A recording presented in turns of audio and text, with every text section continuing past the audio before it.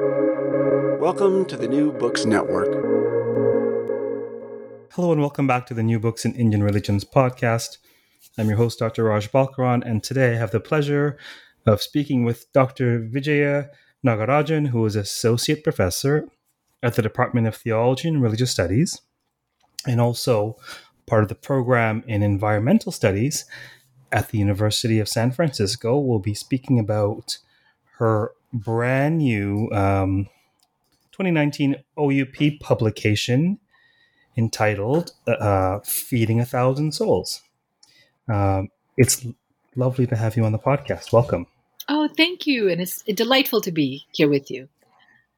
Indeed. Now, we probably should state at the outset that this podcast, it just so happens that I was already in conversation with Vijay about coming on the podcast, but it's officially part of a 3-part series where we'll be talking about this AAR, American Academy of Religion panel called New Books in Hindu Studies, which happens to be the previous name of this podcast. And Vijay's book will be compared to Leah Comeau's Material Devotion in a South Indian Poetic World. We've already done a podcast for Leah's book, and now we're doing Vijaya's. Have I misspoken? Is that correct? Yes, that's correct. That's correct. Yeah. Fantastic. I believe there's another book as well that's on the panel. So that's why I don't have the full. There is indeed. There's Shankar Nair's Translating Wisdom. I've just interviewed him. Oh, great. His book is being compared to Patton Burchant's Genealogy of Devotion. So it just worked out that of the ones being compared, I had a previous one already, and one of you was newly interviewed. So it should be an interesting panel indeed. Yes. Now, aside from this panel, let's zoom in on your book. Your book is about a very specific phenomenon. What's your book about? The book is about a popular women's ritual art tradition called the Kolam, which is spelled Kolam, and it's a Tamil word that means beauty and form. And it's a practice that's performed.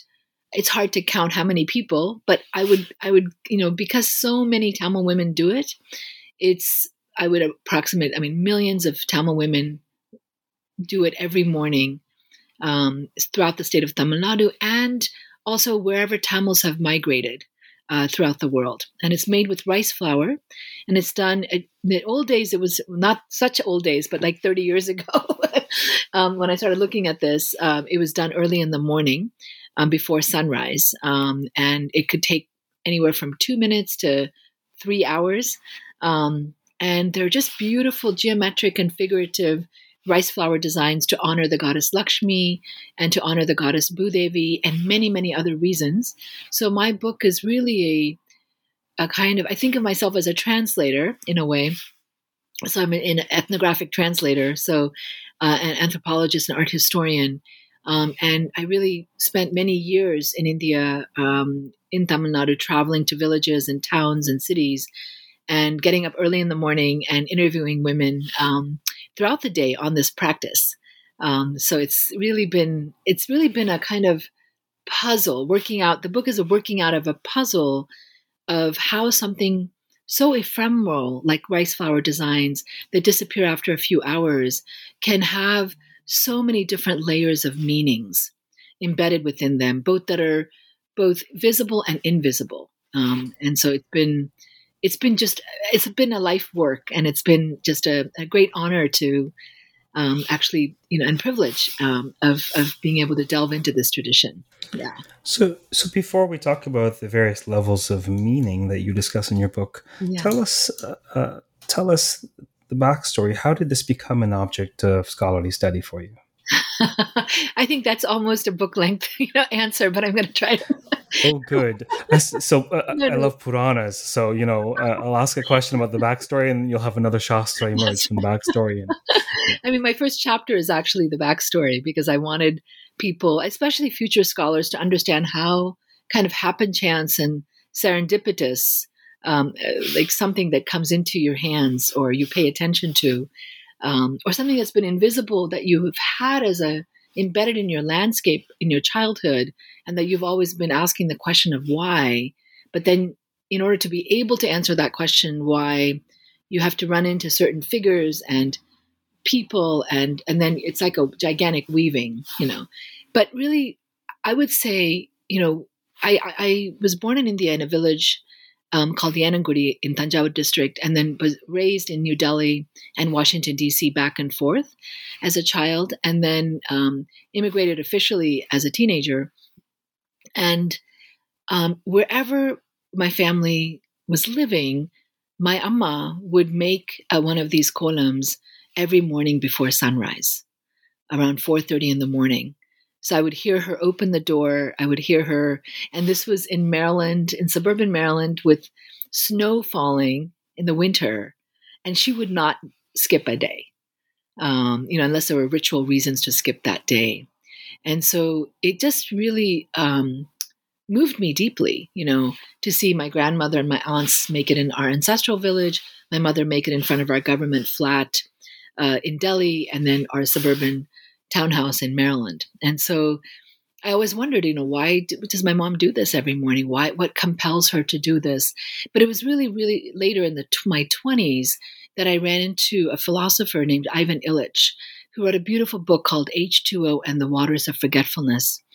And he asked me, he was working on it was back then in the 80s when people were working on index cards, and those scholars still do that. But so he had an index card on the kolam. And after dinner in Claremont, there was a whole group of us, and he said, Vijaya, can you tell me something about the kolam? And I said to him, and I'm embarrassed that I said this at the time, I said, oh, it's just something my mother does. There's really nothing to say about it. But, if you want to ask me questions, I'll show you one tomorrow morning, and then you can ask me questions. And we ended up talking for 4 hours. He asked me tons of questions. I couldn't answer any of them.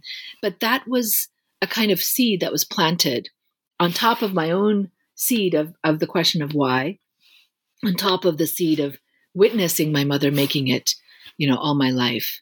And it really, it really brought, and then the Smithsonian, I was invited by the Smithsonian for the Festival of India in 85 to organize my mother and myself to do kolam as part of this. It's sort of one of the main exhibits on the mall. And that was really fascinating to try to do the research. There was hardly anything written on it. So I really had to do a lot of oral interviews of Tamil women in the Washington, D.C. area. And I became a feminist when I was 12 in 1973 and an environmentalist around the same time. And I just, my feminist ires were aroused. I was like, why is there no book written on this of a women's ritual practice that's done by many Tamil women? But it wasn't until a few years later that I made it the topic of my dissertation in South Asian Studies at UC Berkeley. I came in with 2 topics, but my first semester, Professor Joanna Williams in art history was teaching a seminar on Ananda Kumaraswamy. And I really, feel like in some ways this book is a marriage between the part of me that is kinship to Ananda Kumaraswamy and Stella Kramarish, and also, Ivan Illich, the Smithsonian. And so it's like really a blend of all these different influences, and Chandralekha also. And I met so many friends along the way. I can't imagine my life apart from the kolam. So it's really been, like a 50-year journey in some ways. And in a lot of ways, that's what the book is. The frame tale, in a way, is of my kind of discovery of its importance and vitality in my own life, and documenting its importance and vitality to hundreds and hundreds of women, and that really reflects millions of women's practices. And I think for me, it's not just about the kolam in Tamil Nadu, but it's also about all the parallel women's ritual art traditions throughout India.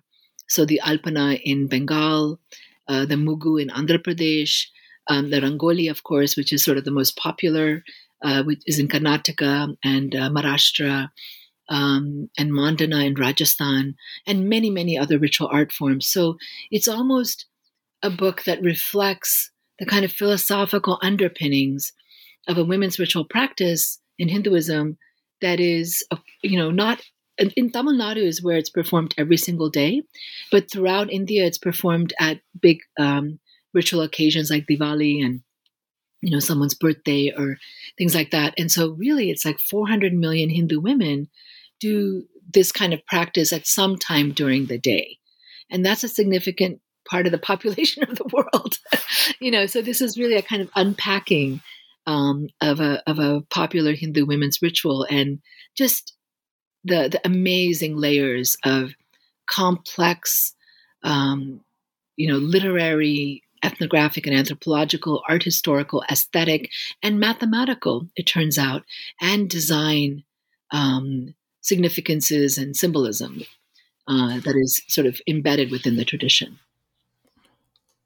Why is the kolam a women's ritual? It is and it isn't, actually. I mean, it is a women's ritual for sure. But in fact, men do perform it as a ritual when they're the foundations of a temple or a particular like a fire ceremony for Agni, but it's done not necessarily secretly, but it's done without kind of sort of visible annotation of it. It's done as an integral part, and sometimes women will also be called in to do the ritual, the kolam, at the foundational level as well, like before the bricks are laid, etc.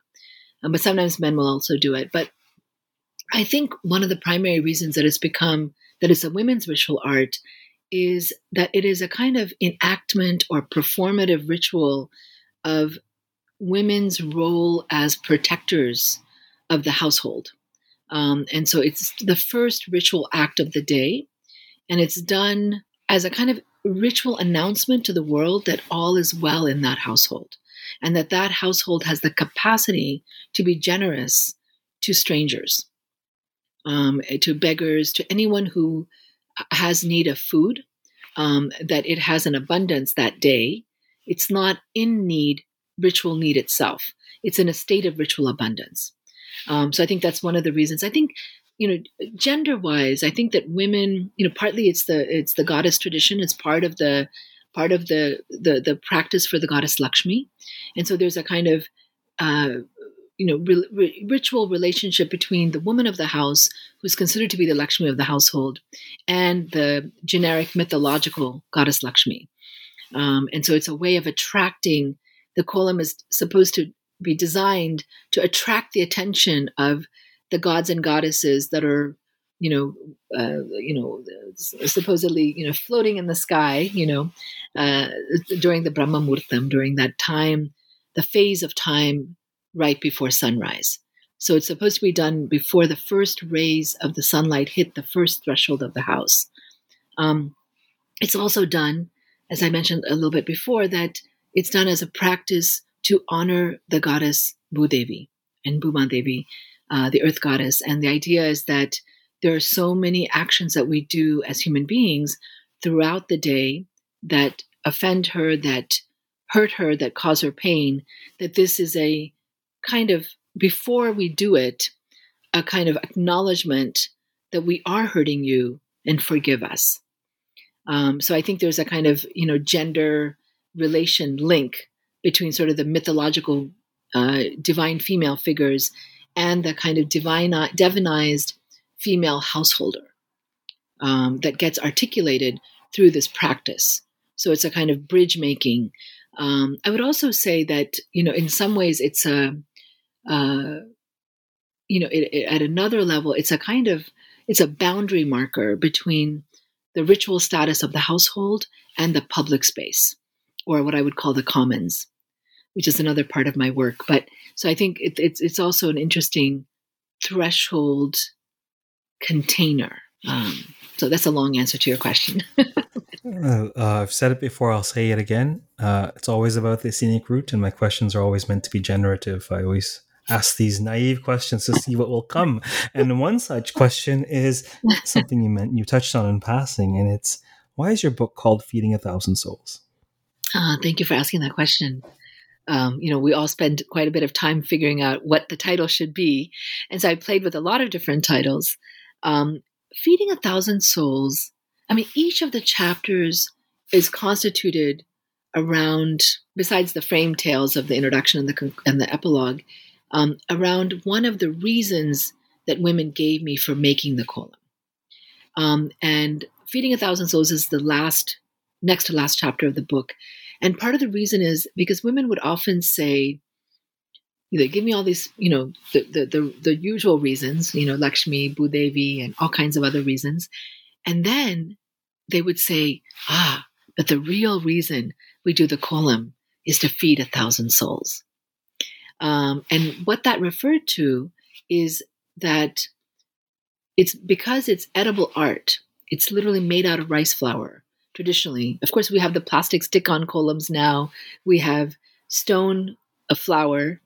But, and this is where the elder women would bemoan to me. They'd say, the younger generations don't understand why the kolam is made, because if they understood it, they wouldn't, offer a design that's not edible. So the reason is the following, that the idea is that the kolam would feed 1,000 souls, that a Hindu householder is required to feed 1,000 souls every day. And how do you do that? If you're a big king, you can feed 1,000 souls, 1,000 human souls. But it's just as good for your sort of positive karma accumulation to feed 1,000 animal souls. And literally after a few hours or during the few hours, the kolam is consumed, is eaten by ants, birds, squirrels, earthworms. And you'll see like holes coming up from the earth of animals coming up and eating and then going back down. And I could have left it at that because that was a very beautiful explanation. But I couldn't finish the book until I thought there's more layers to this. Why feed 1,000 souls? Where does that motivation come? Is there something deeper, something that I'm not seeing? And that took me a while to put the pieces together. And what I found was, I always say footnotes have changed my life, as it's changed many scholars' lives. But there was a footnote in a 3rd century Dharmashastra text that talked more about, feeding 1,000 souls every single day. And what I was able to put together really just blew my mind, really stunned me in terms of if the idea is that when a Hindu builds a house, that is considered to be one of the most evil actions a Hindu can do. Because when you build your house, you are kicking out all the animals and the beings that had lived there as their house before you clear them out. So you have made all these animals homeless. And no matter how much good karma you accumulate, you are never able to compensate for the sin of making all these animals homeless in the same space as how you build your house. And so the kolam is a small compensatory ritual for that other greater, non-compensatable sin. And when I put that puzzle together, I've worked with, as an activist, I've worked with Native American Indians in some of my other work, but I've just never heard of this kinds of sensitivity to the impact of a householder on the ecological surroundings of the house.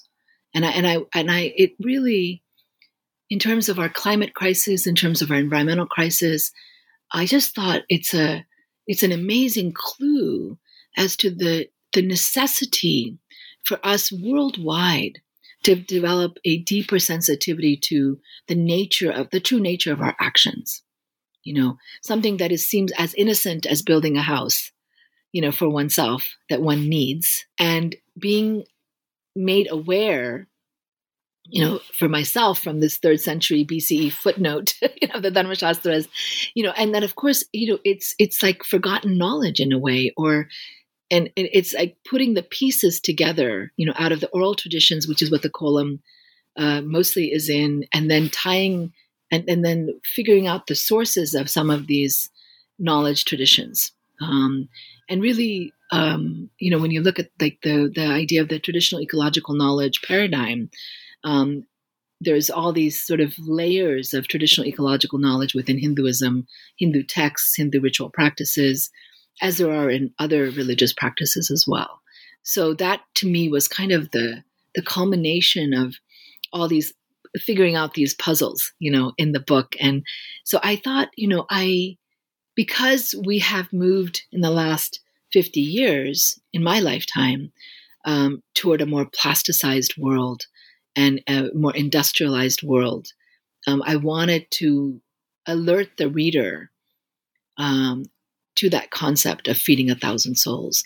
And really, I hope that, students, readers, and the general public, that this book can help us become more sensitive to the world around us and the actions that we do on the world. To me, it's like both a literal action, literal sort of uncovering of the knowledge, and a metaphoric, can be used as a metaphoric tool for us as human beings at this moment in human history. And that's where I think the column is just astounding to me in terms of its layers of embedded knowledge. It's internalized wisdom, really, in action. Yeah. What are some of the other significations? What are some of the other significations or meanings implicated in the column? Yeah, that's a great question. So each of my, I'll just, it's almost, Actually, sure. Just go through the chapters. Sure. Yeah. I will just read the titles, just so a reader knows. So the second chapter is called Following Lines of Beauty, and that's really my ethnographic journey. But chapter 3 is on rituals. So it's really trying to understand, how does the column operate in terms of its class of rituals? What are some other rituals that are like henna, that are parallel to this ritual form? And then thresholds is really a mapping of the column through sacred time and sacred space. So when and where are the columns made and why? So that's a kind of mapping of that. And then Andal, one of my discoveries also early on, Andal, one of the Bhakti poetesses from the 8th century, 9th century, is the first Tamil literary text that mentions the column, not as per se the column, but it's called mandala in that context. But it's clearly referred to a threshold design. It doesn't talk about rice flour. It talks about it being made out of sand. So that's very interesting. So that's kind of the first, because I looked at ancient Tamil Sangam literature as well to see if there were any references to the kolam. And there are many references to the word kolam, but they mean form and not the practice of the kolam itself. And so the first actual reference to a threshold design is Andal's mentioning of the mandala, which is, of course, a Sanskrit word. So we have mandalas, of course, much earlier in Sanskrit literature. So Andal is that chapter, and she has poetic references. So I analyzed the context in which and the metaphoric resonances of the mention of the kolam. And then the next chapter is on the design. So I found all these different rivers of designs in the kolam, figurative, geometric, and so all those different kinds. And then one of the surprising things for me was the mathematics of the kolam. So for the last 50 years, there's been many computer scientists and mathematicians who've explored certain genres, certain rivers of design, especially the pulli kolam, not the katta kolam, the pulli kolam, which is laying down a grid of dots and having one continuous line crossing around each of the dots without crossing each line more than once. And those design traditions have been used by computer sciences for study of fractal grammars and all kinds of different infinity, symmetry, etc. And so there's a whole, I have boxes of articles. There's actually somebody working on just the kolam and mathematics, which I'm very grateful to. So this is really just a chapter to kind of initiate the reader of this whole world of ethnomathematics. And then I also discovered kolam competitions. And so that's one of the ways that the kolam, I think, stays very much alive. People are always asking me, is the kolam still done? And it is very much so, because at Margari Masam, between mid-December to mid-January, is the heyday of the kolam making. And so people practice a lot in their notebooks. And there's a kind of informal competition and sometimes also formal competitions. So I look at 3 different competitions. And so so that's a really interesting sort of idea of how does a kolam competition rejuvenate itself continuously throughout the ritual year through these kind of subtle competitions between women on who's doing the best kolam. And now there's competitions in women's magazines and newspapers, and they're almost like track team meets, like sporting events. And sometimes you'll have a men's competitive area as well. This is like an answer to your question earlier about, in terms of women and men doing it. And then the next 2 chapters are really about, the kolam and ecology. So what does it mean in terms of having a tradition that has this ecological, symbolic underlying meaning? And what are the implications for actual actions of women and the community in spite of having these ecological prescriptions or proscriptions embedded within them? And it turns out it's a more complicated issue. It's not that there's a one-to-one correspondence between doing a ritual for Bhudevi. Women are still throwing soiled sanitary pads over the fence, into the public areas on Bhudevi. So it's almost as if by asking for forgiveness, then you don't necessarily let it affect you for the rest of the day. It's like, I've already asked for forgiveness, so therefore I just carry on with my daily life, right? It's a compensatory action rather than a transformative action. So I analyzed that. And then I found that also kolams are done not just on thresholds, but it's also done during ritual times in front of trees, for example. And I found this, in the Adivasi areas in Tamil Nadu, among the Todas and the Irulas, and in the forests, in the Eastern Ghats. So that was also fascinating. And then there's also this whole tree marriage ritual as well. So I talk about that too. And so I'm really, and then the last chapter is a ritual of generosity, of feeding 1,000 souls. So I also analyze the kolam in terms of I see it as a ritual of generosity, of non-reciprocal gift giving. So it's not as if it's a part of the gift economy that doesn't expect something in return. And so you're giving to a beggar that you're not directly expecting a gift back. So it's your capacity for giving that is to strangers, really. So that's what I just sort of mapped out the whole, context of the book. Yeah. So it really touches anthropology, art history, aesthetics, mathematics. That's why it took me so long to do this book, because I had to almost learn each of those fields before I could actually write that chapter. Because the kolam I could have just written it as an art history focus, or a design focus, or an anthropological focus, or a mathematical focus, but a Sanskrit literary focus, or a Tamil literary focus. But I really wanted to do the whole compendium, so that took a while. It took a part of a lifetime. So from this both breadth and depth of study of the kolam, mm-hmm. What is it you hope folks would take away from this groundbreaking study?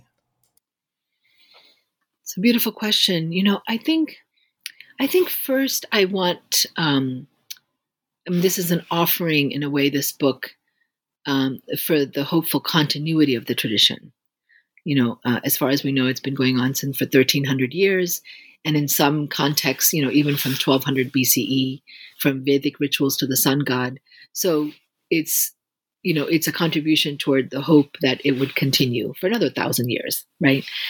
So that's part of it. In the terms of onslaught of modernity and industrialization and lack of time to be able to do this kind of thing. So I think, this book is definitely, from, all the interviews I've done, is catalyzed and has helped make women feel that this is a worthwhile tradition.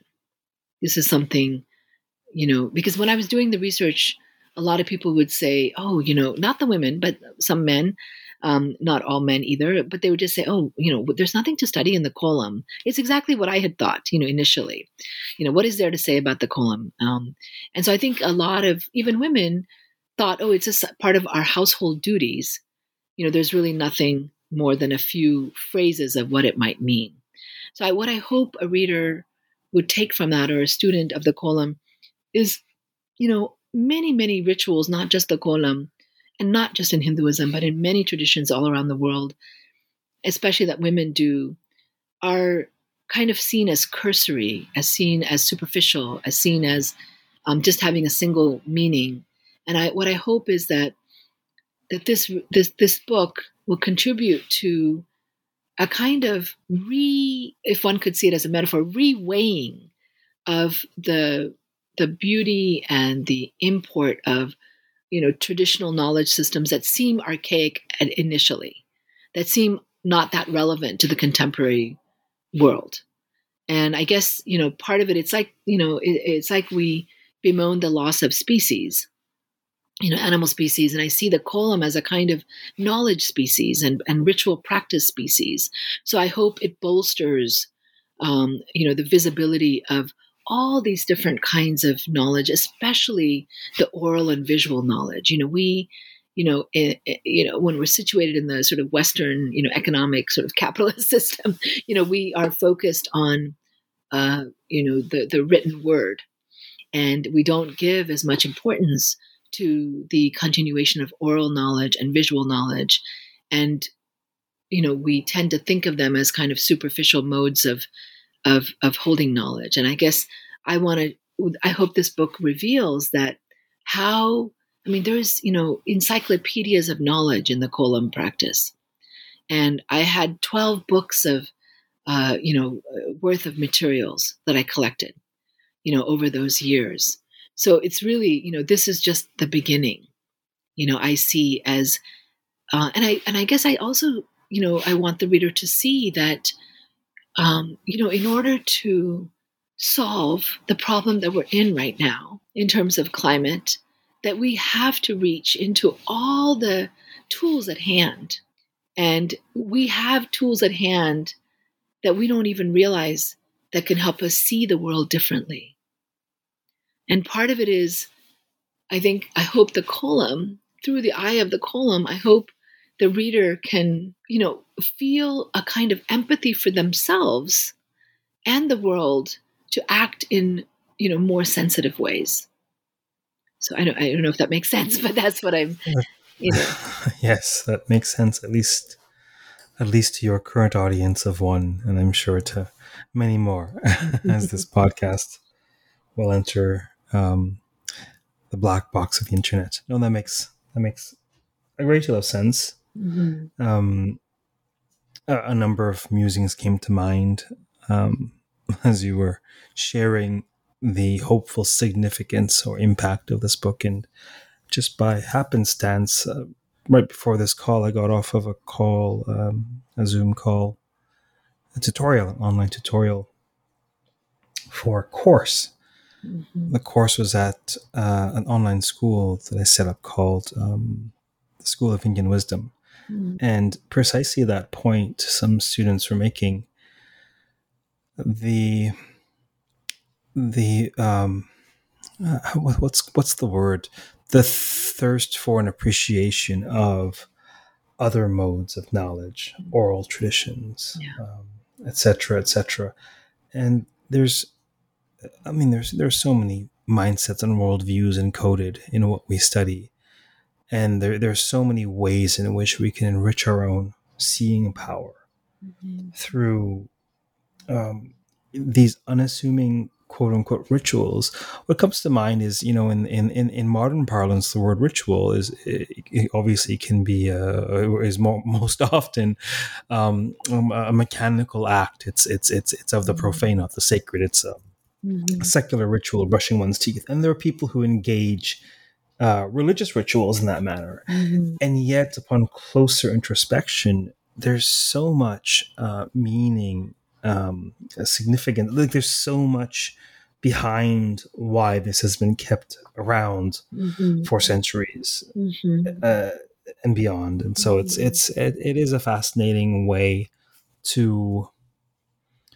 The column is this beautiful kaleidoscope into culture, into culture, and it also bespeaks the extent to which one specific phenomenon can be implicated in so many layers of the human experience. Yeah, exactly. Yeah, and I think it's a kind of counterweight to me of, in terms of the Western epistemological traditions of disciplinary boundaries. People talk about interdisciplinarity of 2 fields, or 3 or something, but this is like 7 fields, This book, I had to really jump over a lot of fences, and figure out, okay, I need to get this knowledge. I need to understand how in order to understand the column better, because that's where the women were leading me, the Tamil women that I was interviewing. So, and in conversation with. So I think, to me, part of the problem that we're in, as much as there's been so much beauty and wisdom and, unlayerings of knowledge in the scientific method, and in the scientific worldview, which I totally espouse, which I totally support. And I would say that the deep, single-minded focus, like even when we're doing a PhD thesis, I remember describing to my mom, who's mostly in the oral tradition, she said, "What is a PhD?" And I said, "Well, it's like looking at a carpet and taking one string of one section and really looking at it for some years." And then she was like, "Well, what happens to the rest of the carpet?" And I said, exactly. That's precisely, in a way, the epistemological break that happened, with the last 500 years, that we have kind of unhooked specific deep knowledge that we need to understand, but without, having the wherewithal to connect it to all the fields of action that it is naturally connected to, right? So then we see it in isolation, and we cannot see the impact of that particular, whether it's, whether it's DDT, we can't even. It seems radical to just record the impact of DDT, on the surrounding systems, because the way that we've been taught to see is through the narrow discovery of DDT, right? So then we're not, and that's why Rachel Carson's book, Silent Spring, was such a huge breakthrough, because she was able to, as a naturalist, was able to jump across those borders. So I guess, to me, like for us, with the tremendous deadlines we have in terms of climate, it's imperative for us to be able to hold the beauty of the specific knowledge, because I couldn't have done the column book without that focus, without that single-minded, focus. So I also really respect and appreciate that tradition and that way of knowing.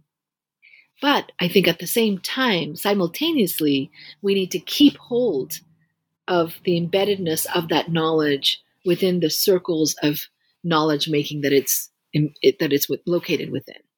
Because without doing that, we're doing a disservice to the specific knowledge itself and our own ability to see how things are connected to each other. Well, there's this much of what you say resonates in different ways. There is this tension between, staring at, one leaf off of one twig off of one branch over the tree, and having no clue if you're in the Amazon, or if are you on the coastal side of the rainforest? Are you which cardinal direction you're in? What time of day it is? So it's required of us, right, as part of the production of academic knowledge, to focus in and examine closely. And nevertheless, I think the most insightful and brilliant scholarship are the ones that pan in and take a look at the twig and take a look at whatever it is, the ladybug or whatever, and yet are able to still locate that into a larger flight pattern, into a larger ecosystem. But it's difficult because naturally, it seems to me, folks tend to be very detail-oriented, nitty-gritty. Mm-hmm. or folks tend to be more conceptual or big picture, and then to get that balance right can be difficult. So Yeah. it's a fascinating tension that I'm sure will come up in many a dissertation and book beyond this conversation for Yeah. many a soul. Yeah. Is there anything else about the study that you wanted to mention before we close for today? I think that I find for myself in the sea of where we're located in human time and history at this moment, that the kolam is is of incredible beauty, is incredible vitality, is an incredible an eye into the world that can also give us enormous energy to deal with the world, as it is. So I guess I see it as a kind of kolam literally means beauty in Tamil.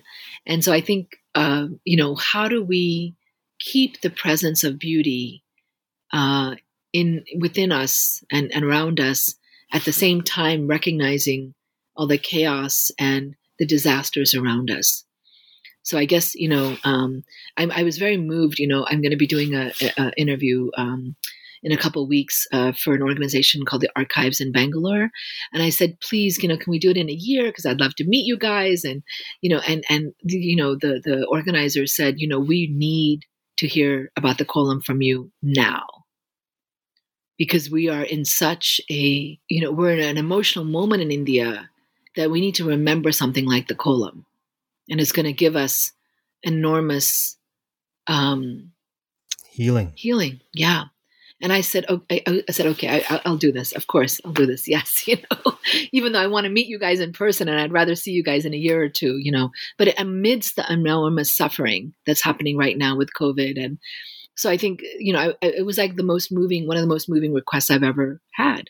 So I guess that's where I think the kolam and parallel rituals like that, I think can help us, increase our vitality and energy to be able to deal with what is around us and what is happening to us. So I hope that does that for the reader as well. Oh, the vaccines can certainly help safeguard the body, but whereby do we tend to the soul? Yeah. Whereby do we? Yeah, exactly. Well, this has been such a joy, really. Yes, indeed. Thank you very much for appearing on the podcast today. Absolutely. Thank you. Thank you for having me and inviting me. You're welcome. For those listening, we've been speaking with Dr. Vijaya Nagarajan on her brand new OUP publication, Feeding 1,000 Souls, Women, Ritual and Ecology in India, an Exploration of the Kolam. This is our second of 3 interviews that are related to a panel at the upcoming meeting of the American Academy of Religion. The panel is called New Books in Hindu Studies. Until next time, stay safe, stay well, and keep contemplating the beauty of the kolam. Take care. Thank you.